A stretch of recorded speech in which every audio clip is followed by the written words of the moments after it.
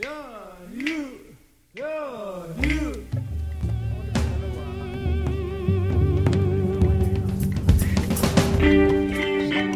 Moduweka, this is Sunrise here as usual with the Real Indigenous cast. I'll let my colleagues speak and then we'll talk about the second season of Dark Winds. We're going to kind of complete where we started off. We talked a little bit about the first episode and we had some suggestions about what we thought what was coming. But now we'll kind of wrap it up. Now the series has come to its conclusion for the second season, and then maybe we'll hint at what we think might be happening for the future if there is one. Who do we have here? It looks like Angela, right? Magalevsi Vunga Angela. Matt Bars. Monica Brain on the mic. And that other guy. Alekto Chamachukma. This is Tully with something. I guess there's a mic on my computer, right? That's why y'all can hear me. So I got the mic too. Oh my God. Yeah, it's almost like we need a better mic over there. Yeah, having worked in radio, this is like nails on the chalkboard for me, for all of us. Yeah, I'm sorry. Who's got the best audio to you, Monica? Probably Angela. Yeah. Are you saying that just because you can see there's a microphone there, or because it sounds better? When I edit, Yeah. I sound soft when I edit. Yeah, she does sound soft. Yeah. But So it am I was the a worst? $25 mic. No, you're not that bad, actually. Whoever that was like typing that whole time, that's the worst. Yeah. Well, yeah. It sounds like we're in need of microphones, so hopefully that will resolve itself at some point. So provide to the Patreon. Oh yeah, So provide by to mics. Absolutely. You want to So hear you as want- well? Support the Patreon. Well, let's talk some Dark Winds. This is our second season of this series. It sounds like it's very likely going to have a third season. We kind of came into this talking about episode 1 with Angela and Noetta and myself. I guess some of us talked about season 1 before. I mean, I think it was the usual suspects talking about season 1. Yeah. So it was probably me, Tully. Was Jason in on that conversation? I believe he was at least one of them. And it- Because we kind of split it too, because you guys got the reviews, and I think you guys just told us what it was about, and I just listened in. Or did I know? You said I saw the No, reviews. I don't fucking remember. You watched the series because you and I both discussed the vinyl episode. I do remember that there were some criticisms from us as well as like wider on the net and in general when I would talk to people that they would be against the mysticism that was depicted in the first season. Depictions of witches and witchcraft and elements of the supernatural that seemed to be exaggerated, and maybe like the only depiction of it was negative for the most part, even though I think there are elements of the spirituality in the first season. Some of them come back, but I think that was one thing that seemed to be a point of contention. Another was language, that it seemed like maybe the language was not as well as included. That's something we started to talk about with the first episode of the second season, that it seemed to be included a little bit more. We're starting to like that. So those are some things I think where we left off from like the first season and then the first episode of the second season. As we shift into this new season, just as a reminder, Chi is no longer working in law enforcement. He has shifted into PI work. Lee Porn is investigating and almost by himself in solitude. Manuelito is also sort of maybe responding to local incidents. So they all are sort of like maybe investigating some things on their own. They're not quite working together on a single series of events yet. The second episode this season, called Wonders of the Unknown, we start to see some of those things bridge after the last part of episode 1, where Lee Porn and Chi were chasing an individual into the desert, and then they were being shot at. And then we kind of, I guess, see Lee Porn affected by this to some degree, and then she is placed into the hospital. I don't know. Does anybody have any responses, I guess, to any of these moments, shifting from one into a new episode, or like that episode? How long has it been since you guys see it? Because we're talking basically at the end, right? All of this is just wrapped up, I believe, last week for us. I don't know when it will appear when this drops, but it's been some time, at least since the last episode, and it's probably been some time since the second episode. We could just talk about the overall story, because it's one complete story throughout the whole season, and so it'd be good to tell it as a full complete story also, and then the character arcs and those kind of things. And who is the showrunner of this season? The showrunner for 2022 is Vince Calandra. So first season was Vince Calandra, and second season was John Worth. He's been a producer and stuff. He did Terminator Sarah Chronicles. Yeah, which was great. Those were great. Yeah, Briscoe County, Nash Bridges, for those that are like maybe. Oh yeah. Briscoe County. Yeah, he's been around a while. Yeah. He's a pro, and I felt like it kind of showed with this season. You get to focus on characters and those stories and the people in the place and that kind of stuff. Yeah, I think you're kind of also describing just kind of like the nature of television today, where we have an emphasis of relationships, audiences developing relationships with characters, and we spend time with them, and it's not always about plot moving forward, and that we're also seeing characters kind of develop and change, which we kind of don't see in maybe some sitcoms or something. So you're sensing that because of this new showrunner, the show kind of like allowed for breathing room for us to spend time with characters. Yeah, and there were little bits of humor like punched in different places, which I thought was kind of refreshing. Mm-hmm. Like with the goat, the three-horned goat. Yeah, with the stoner. Mm-hmm. That was pretty funny. And then when everybody goes to watch the lunar car at the sheriff's office, I thought that was pretty cute. Yeah, the electricity goes out where they're watching it, and they all run over to the sheriff's office to watch it.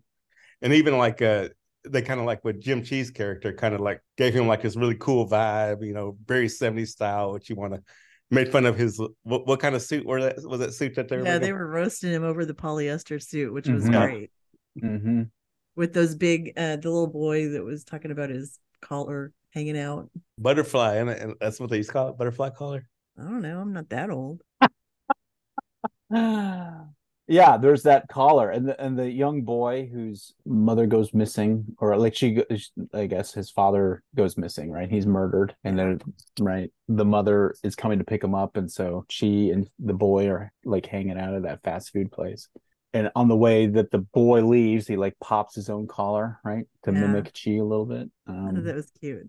Yeah. So there's little touches in this one, I think, this season that were maybe missing in the first, or they didn't stand out to me as much in the first season. I have to say probably my favorite episode of this season was episode 3, and that was a Steve Paul Judd and Michael Nankin antagonist, which is the one with this little boy. Yeah.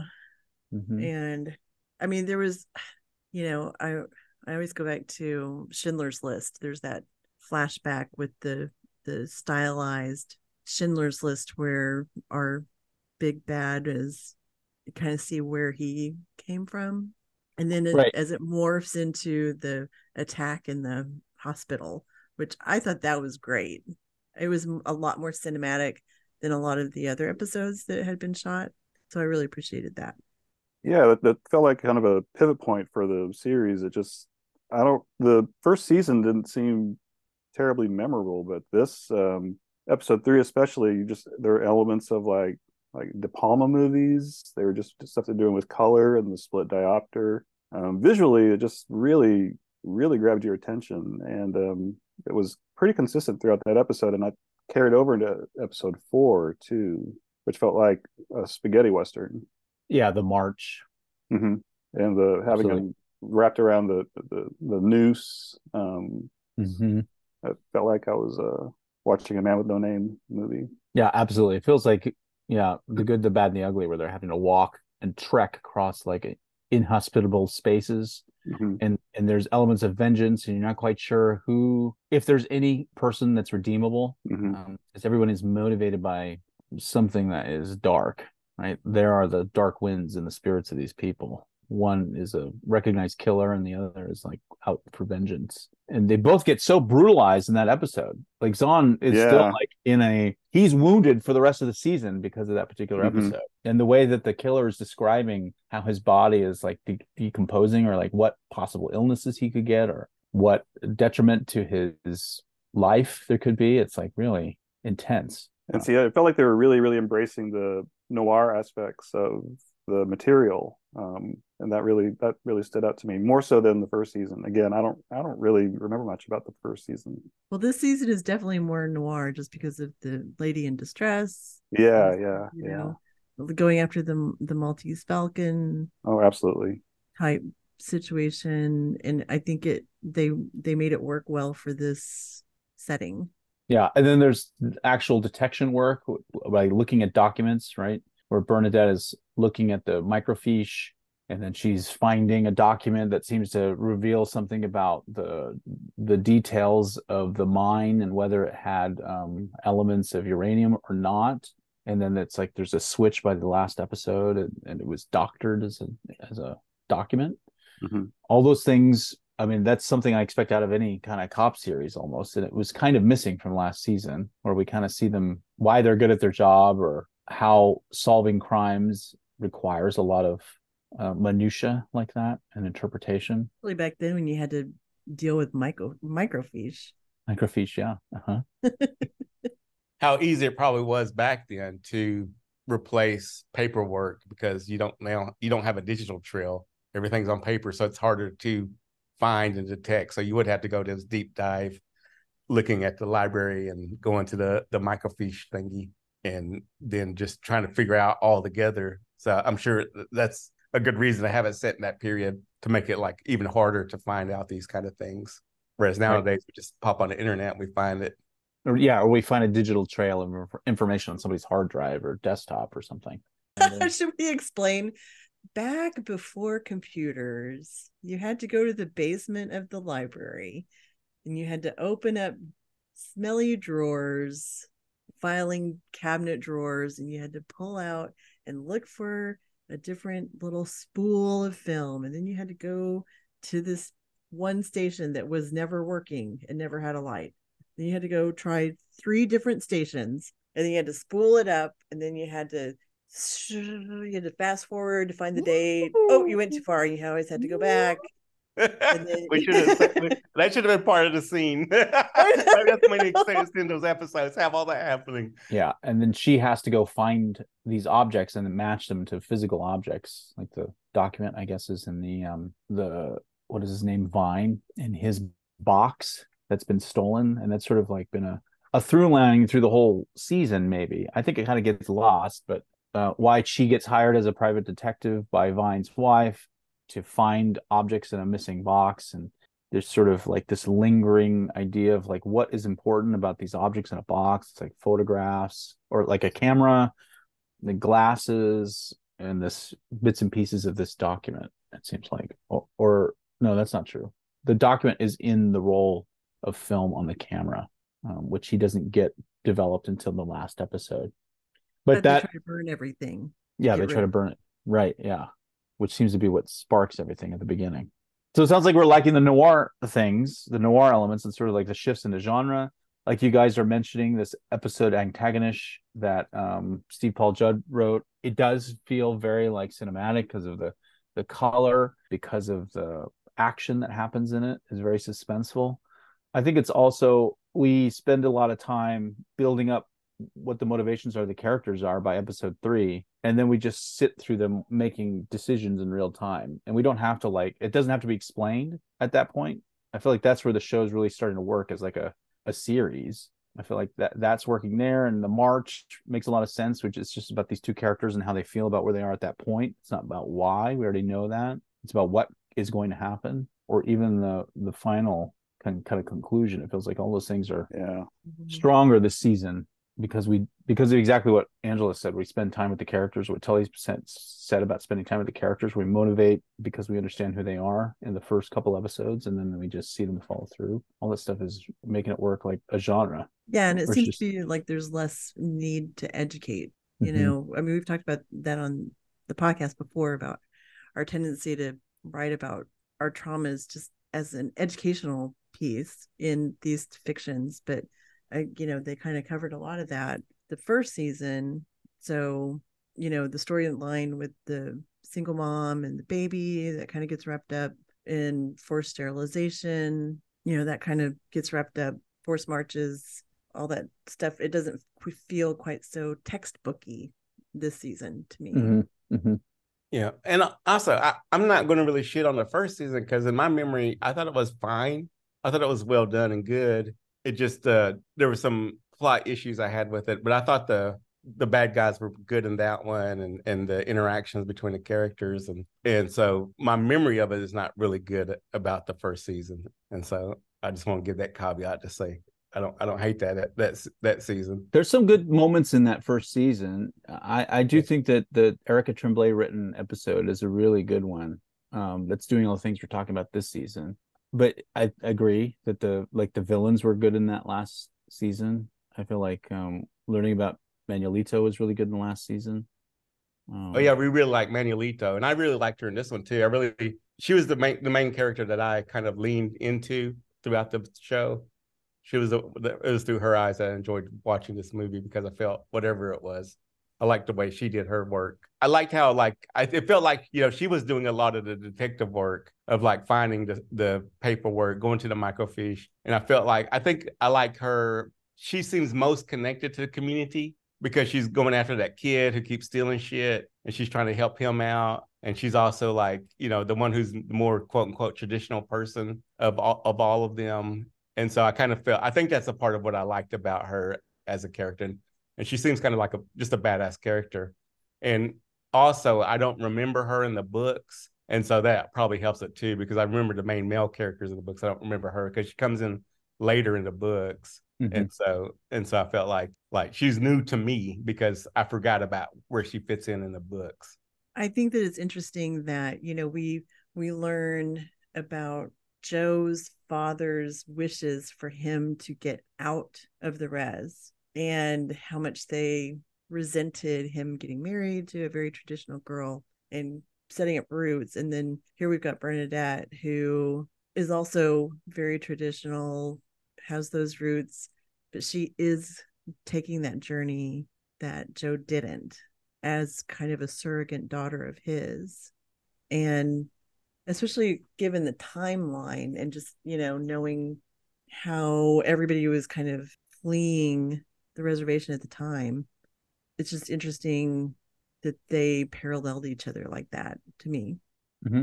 Yeah, I mean, for me, it felt like that was the reason he was willing to not fight so hard to keep her, as he understood the things that she had to gain, how important it was for someone at her age, probably.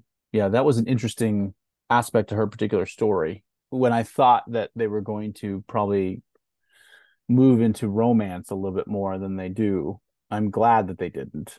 But it's hinted just enough so it feels like it's a sacrifice, or it feels like there's potential that she's leaving, but it also like leaves a convenient open space for Chi to be the second in the office, I guess, which seems unfair to everybody else. It seems to be there longer, but I'm sure that's what's going to happen. Yeah. And what's interesting about Manuelito, so I just read on the books, and so she does go join the border patrol in the books, and there was a group called Shadow Wolves, and I don't know if that's talked about in the books themselves, but they were a law enforcement unit that was created in 1974, and they were on the borders and helping the border people, especially in Tohono O'odham territories. Mm-hmm. And I remember Sonny Skyhawk was trying to do a TV show about them. Mm-hmm. And they're trackers who almost kind of find drug smugglers and those kind of things. Mm-hmm. And so I think in the book, Sinister Pig is when she goes to join the border patrol. So my assumption is that they're going to kind of base it on Sinister Pig the next season. Mm-hmm. Or at least maybe her storyline if we still see her. Right. Because I think she maintains in the storylines. Angela mentioned a couple other things. So she talked about this there is this subplot about this medical subplot that what is her name, Emma, right? Yeah, the nurse, the wife, Emma Leaphorn, and she's dealing with Sally as a young mother at home and kind of handling a child for the first time, and recognizing that maybe she's also maybe pushing her own wishes to have a child around since she's missing one after he's died.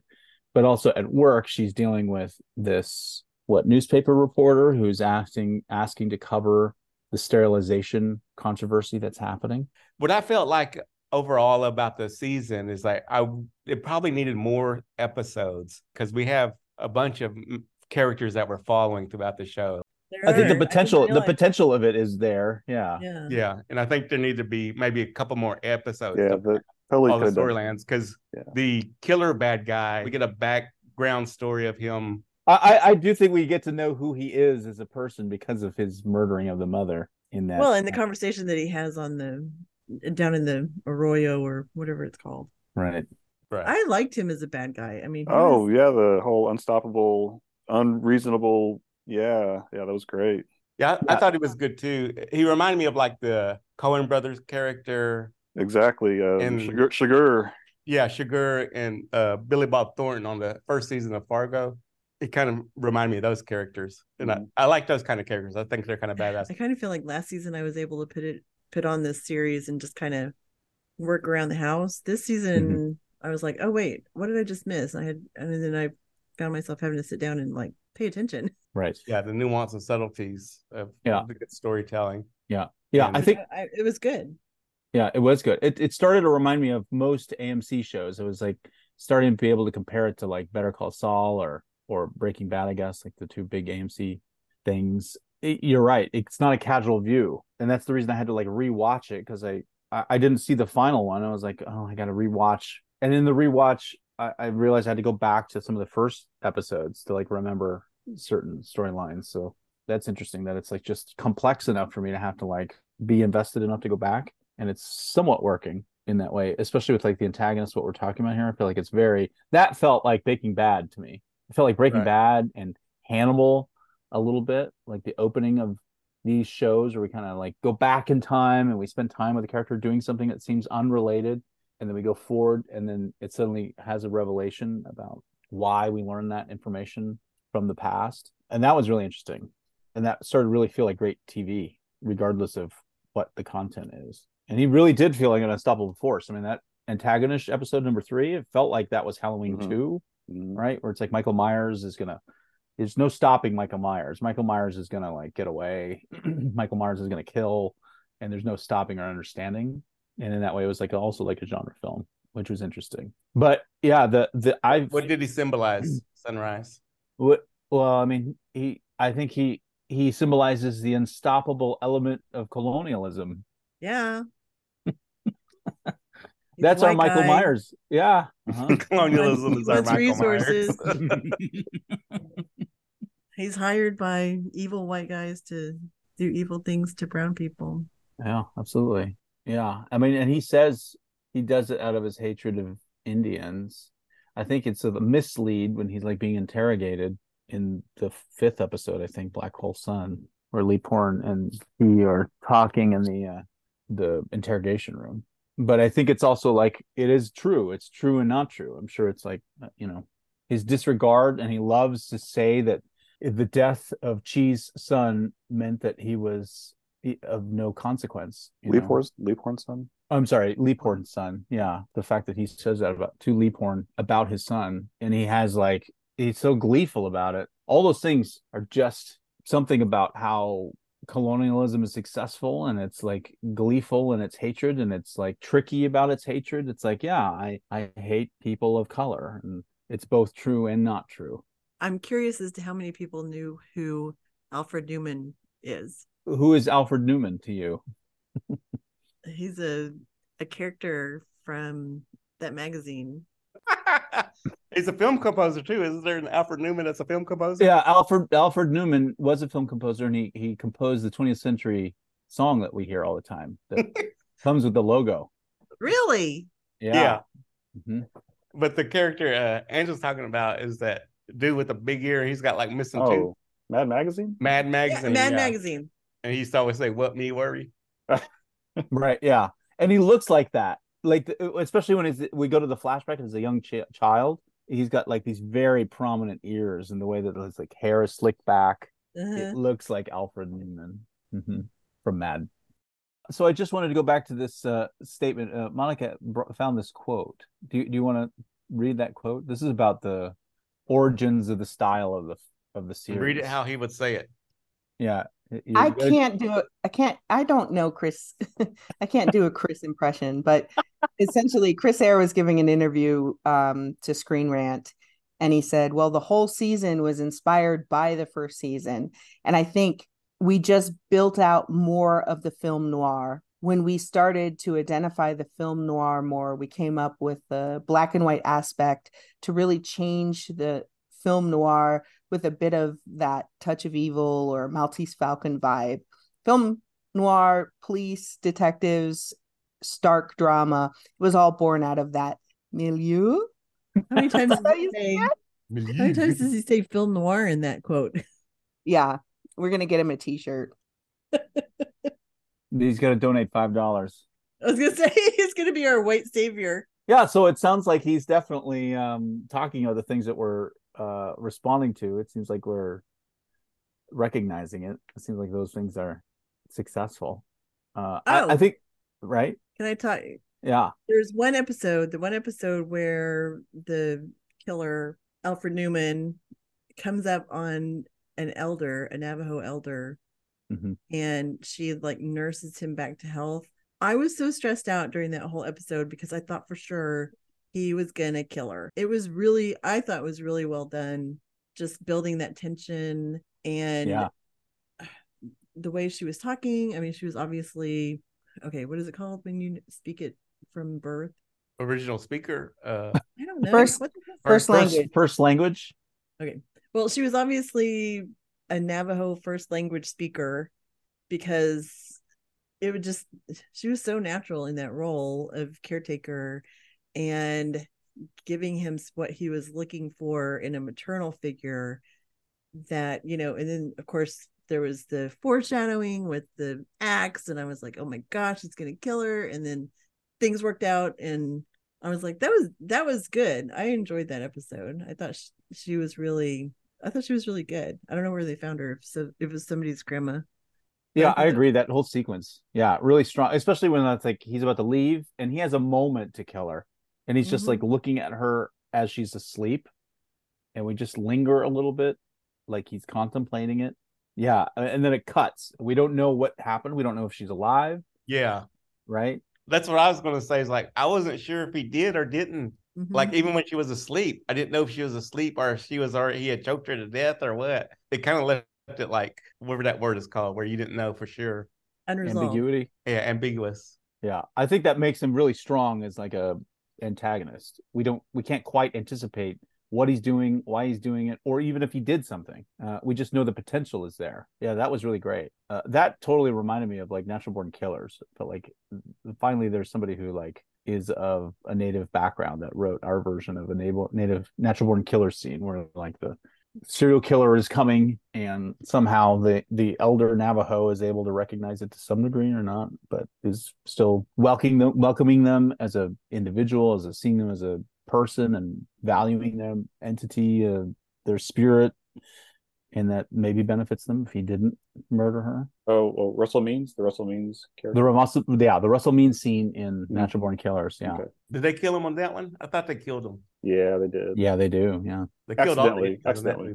Yeah, but it's so similar, right? Like a killer coming into a Hogan and then an elder speaking in Navajo, and there's sort of maybe a tension about what's going to happen. I would say, just talking about that particular actress, the elder, she, out of several of them this season, I feel like Leap Horn's parents, including his mother, the woman that she talks to about objects that are trying to be sold, maybe in the first or second episode, those were like the highlights to me. I felt like those were like the moments where all of a sudden it really felt like it was like capturing something about like being in that space, being around native speakers, and just the inflections and the wardrobe and their demeanor. It felt like it was back on my mother's side of the family, like in a room with these Navajos. That was really amazing. And that, I assume, is just like casting whoever was around. I don't know if it's like, a Billy Luther relative or what, but it felt like that. Those people just came out of the real world. That was amazing. Yeah. And it's like that positive response to that first season's like criticism about how the language was not spoken well or not enough or whatever the criticism was. And so that was cool to see, to make it, having that makes it feel more quote unquote real that you had those cats like that show up. I always like seeing those type of people in the movies where you make it feel real. Yeah, absolutely. I mean, like that's the thing that we really responded to with Powell Highway, like seeing the real people in these spaces and at the powwow, for example, or like the bar. That seems to be what happened there. I'm guessing. I don't actually know if that's the case, but it seems like they were just pulled from, families of someone. They were. Yeah. My mom, I mean, because you all know I grew up in Lame Deer. And so when we watched it together as a family, my mom was like, oh, that's so-and-so, or this is, yeah, there was definitely folks from the community in the movie. Yeah. And we're all responding to it. Like that's, listening to. So there's that whole storyline about the People of Darkness Church, Native American Church. Right. I wasn't quite clear as to why that storyline, how it intersected, why it was there. You got me. Yeah, I mean, it kind of fizzled out. Yeah, and I watched it two or three times. I don't know. It was in a book. It wasn't a book. There was a bag. So, yeah, what was in it? She took off with the bag, and I couldn't even tell you what was in the bag. I'm looking through my notes. I was like, I wrote down she took the bag, and then there's nothing more about the bag. Yeah, I think it was more symbolic of reference of white people taking over our what do you want to call it? Our ceremonies and what's that word called? Cultural appropriation. Cultural appropriation. Yeah, cultural appropriation of our ceremonies and how they do it wrong. But there's also like Native people there too, so they thought it was. Does that happen often whenever there's white folks who are doing those things? Probably. Yeah, perhaps. Yeah, I've never been to one that was non-native driven. I mean, there's lots of sweat lodges provided by non-natives. Yeah, and to the fact that somebody died from one. Yeah, that's what I thought it was kind of referencing to in a way. Yeah, it definitely felt like it was underdeveloped in this season. It felt like it came in maybe at the beginning as something they had to say to tie into season one, and it was still lingering from season one. We had no idea what was going on, who was involved, if it existed, if it didn't, and it felt like it was obligatory by the final. I don't remember. I guess it was the second to last episode, right? Black Hole Sun, where we see it, where Chi sees it, he discovers it, but it seemed inconsequential ultimately. It felt like it didn't even tie into that antagonist's motivations related to the uranium mine or even to last season's heist. I don't know if it was meant to deceive anyone about anything, or it also seemed like it was somehow needed to bring back elements of the first season that they were sort of getting rid of, which had to do with sort of like witchcraft, because they talk about him being a witch and a leader, and he's, I guess, a witch leader, and that somehow maybe all this prayer was guided towards something that was dark, but none of that was explained or clarified or united. And it just felt like it was almost like it was inconsequential to me, at least when it was revealed. Yeah, I was like, okay. I'm glad I'm not the only one that was like, huh. Yeah. So that felt, again, like, something that maybe could have been explored more if there were more episodes. Yeah. Yeah. And maybe it'll be a setup for the next season, perhaps, too. Right. It could be. Yeah. Because Vines, he was in the first season, right? His character. He was set up in the first season. But he won't be in the next season. Or so you think. He might have made it all the way back. That's true. Yeah, we didn't see him die. Yeah. We just know that there's a potential he can't live. So apparently that was a difference between the book and the series that Zahn advocated for, is instead of Joe shooting him, he just left him. Which I didn't read the book, but to me it does make more sense for him just to drop him off and then go. Yeah. Joe, as this character on the TV show, I felt like he would not have killed him, because he had that, what's that called, that conflict within him throughout the series, and so he had to choose between the gun or the handcuffs, and so then he chooses to let the fates sort it out. Is that so? When Zahn said it, I don't know if it's Zahn, but when they were talking about it in that article, they were saying like, it's the Indian way. Is that something that you guys know about, like Navajos? Is that something, the way that they deal with those kind of things? I don't think so. I've never heard anything about that related to like Navajos and torture or vengeance or anything like that. No.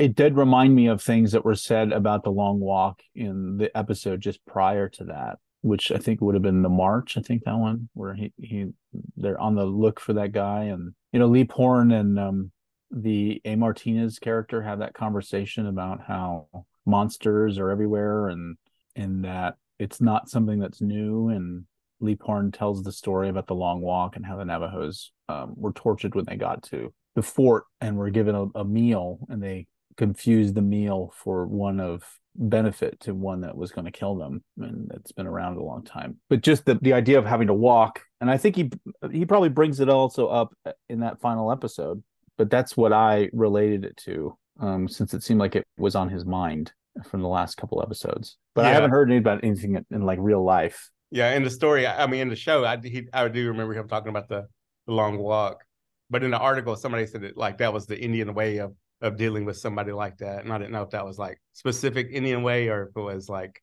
quote unquote Indian way. Because like for us, our tribe, like if somebody murders somebody, that person has to go to the family and like get their crops grown, help with everything because they killed that person's family who would do whatever that job is in that family. And for that whole year, they have to do that. And then after that year, they go back to the authorities and they go get killed. They get whatever it's called, shot. Wow. And supposedly everybody, followed the rule and did that, followed through to their execution. The Chahta way. Yeah, Chahta way. Anyway, Monica, what were you going to say? We kind of got lost in what you were about to say. I just wanted to point out the handful of natives that either directed or wrote the teleplay for this season. Yeah, do tell. Okay, I'll list them off, and then if anybody wants to like sort of weigh in on the individuals. But Billy Luther, Chris Eyre, Jason Gavin, Stephen Paul Judd, Rihanna Yazzie, and Desba.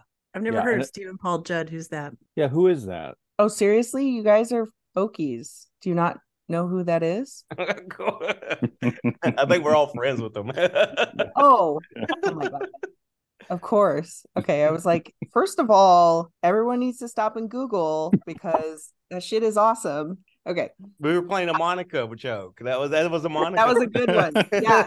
Well, I am the token minority in this podcast because I am not from Oklahoma.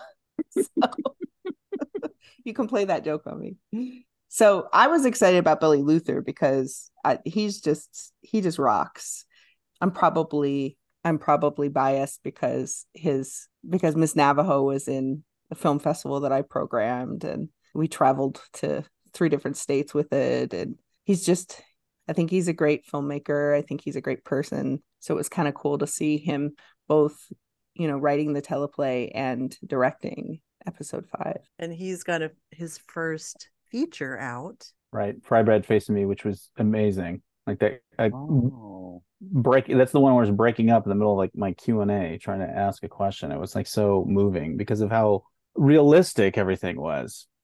It just felt like they had just traveled back into 1980 or late 80s on the reservation. It's a very similar thing that I'm responding to in terms of language, and so I feel his influence in these episodes when it's like the casting of an elder or the use of language or what we're seeing in the environment. Yeah, and then he seems to be a very talented director. Like it seems like he's really great about cinema. Just the suspense is really working in his episodes, and it's beautiful to look at. It's just great performances. Feels like that's a strong voice in this particular season.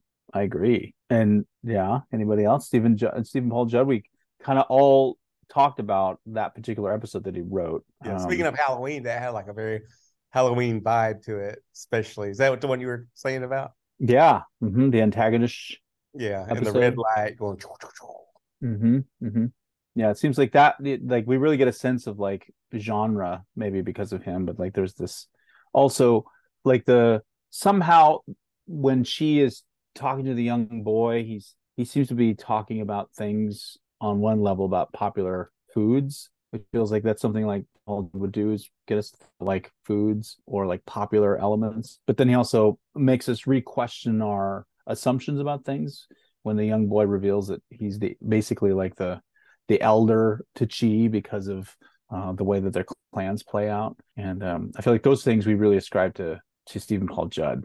Yeah, they that like see one thing and reverse our assumptions about it. Yeah, go ahead. Yeah, that scene definitely felt like a Stephen Paul Judd right to me in that concept. And that's good they brought that concept in of like, those baby uncles that people have based on either clan system or just how they're born sometimes. Sometimes we got, uncles or aunties that were born a lot later than we were, Yeah, and obviously Chris Eyre is somebody that still continues throughout season 1. He is an executive producer. He seems to have directed probably more episodes than the others, but is not in the writing room, it seems like, right? Not in the writing room. But three Navajos were on it. 3 Navajos, yeah. So that's cool. Desba's, I think, in the cast from both seasons. I think she plays Miss Atachi. According to Wikipedia, that the teleplay, does that mean like that you're in the writer's room if it says teleplay by? Yeah. Yes. Yeah. Okay.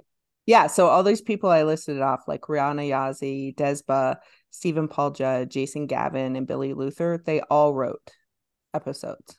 And then the folks that I didn't identify because I researched and they didn't seem like they identified as native, or also writers, Max Hurwitz, yeah, very famous.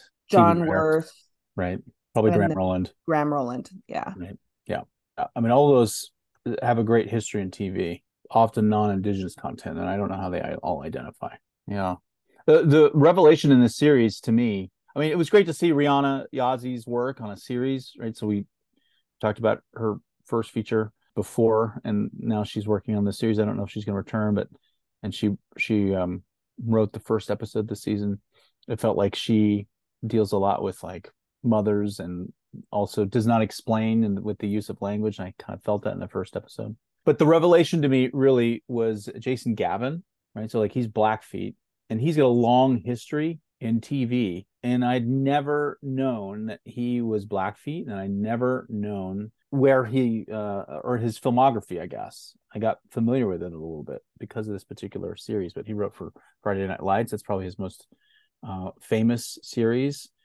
He wrote for Roswell, New Mexico, which is deals with similar material, but definitely also wrote for Chambers. He was like an executive story editor and a writer of that particular series. So I don't know if you guys have seen Chambers. Oh my gosh, that show we should definitely do. It was a 1-season Netflix kind of deal, and it's kind of supernatural horror transplant. I took the heart of someone who's haunting me kind of thing. And it just, at first, when I first started watching it, I was really excited about it. Like everybody gets all excited about, oh, look at all these natives on a show. And I feel like it kind of quickly devolved into oh, not for me. I don't know. What did you think of it, Sunrise? Yeah, well, I definitely, I was up and down about it. I had the same reaction. I was like, oh, this is so exciting. Like, oh, we're on a Netflix series, when it's like, like that was all we were on at that point, right? Like this is 2019. So the pandemic comes and it was something I could watch. And I was very excited that there's going to be, something that maybe could continue with our own presence on screen. And, it had its ups and downs in its depiction, and it had ups and downs in language, but there was a lead that was native. There was Sidney Friedland as a director in one of the episodes, right? We're talking now about Jason Gavin, who wrote some of the episodes, and there was great to see native cast members in there, right? Like there's Morningstar, I think Angelique is one of the episodes, and all that was exciting. And the fact that all of a sudden there's a Navajo point of view of a protagonist, that was exciting. But yeah, it was like I had to put up with all the inaccuracies. I had to put up with the fact that really it's like, a perspective that didn't really seem to understand what it was trying to discuss. And it felt like it probably would not get renewed because it was getting very muddy in its narrative. But the supernatural or the paranormal horror elements were really intriguing on their own, but I don't know if they would be successful if I were to just watch it as a horror, even though also like Ty West directed one of these episodes. So I felt like there was a lot of potential for it to be successful somehow, almost.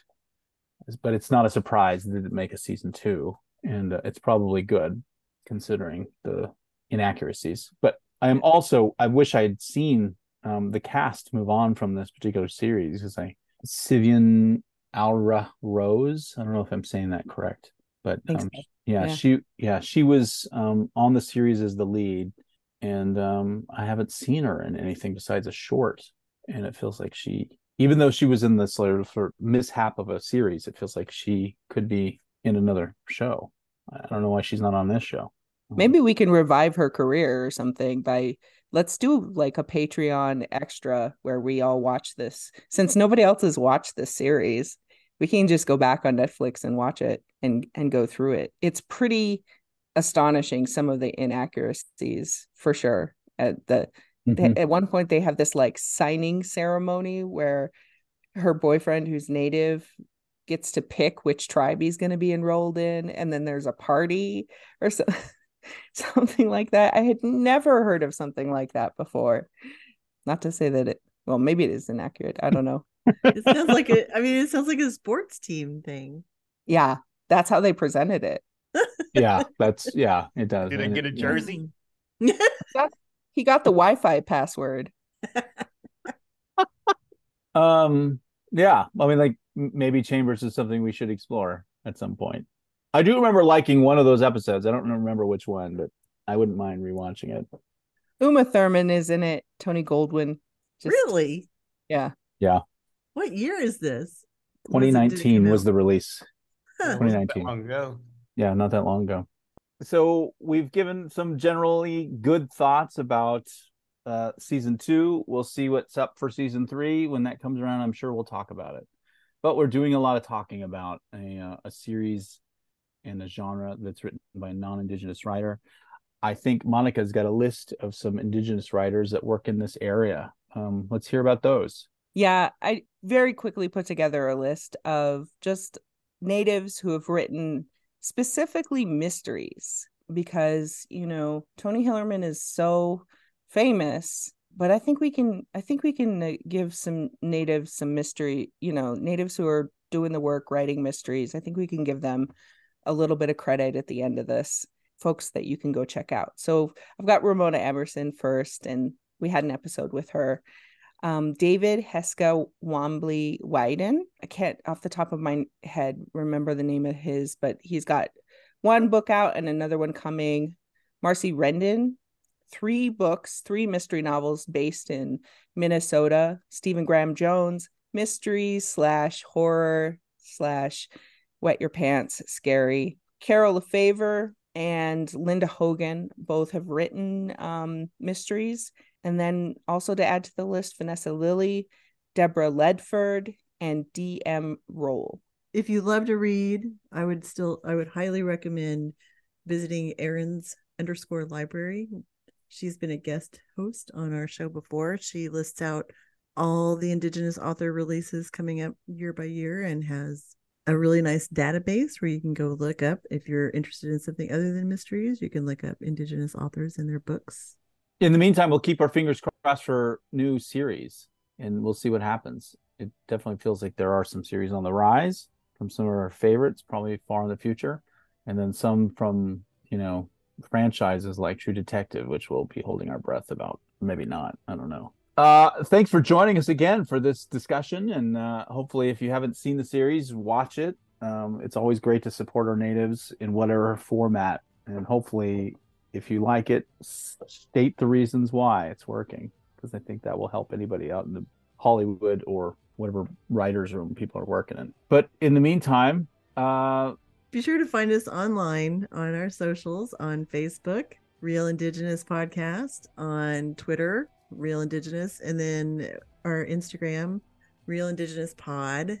We also have a link tree that is listed in our show notes that has links to recent things that we've talked about. And we are launching our Patreon, so be sure to go listen to our special episode launching our Patreon with our different levels and how to sign up if you want to help Sunrise with his internet connection. Please. And my Please microphone. save Sunrise's internet connection. Also, is it still Twitter or is it just the social media formerly known as Twitter? You're right. It's the social media formerly known as Twitter. Yeah, that's true. It does have like an icon instead of a name now. We don't. Right. So we don't say X. Is it X? Is it huh? That's X. We're even on Threads, but I never post on Threads. So okay. Well, thanks for joining us on this episode, and anything that sounds like it might have been cut out, you could probably find on our soon-to-launch Patreon that Angela mentioned. And in the meantime, I'll say, don't just keep it real, keep it real indigenous. It's like a dirge. Y'all sound like y'all singing now. Yeah.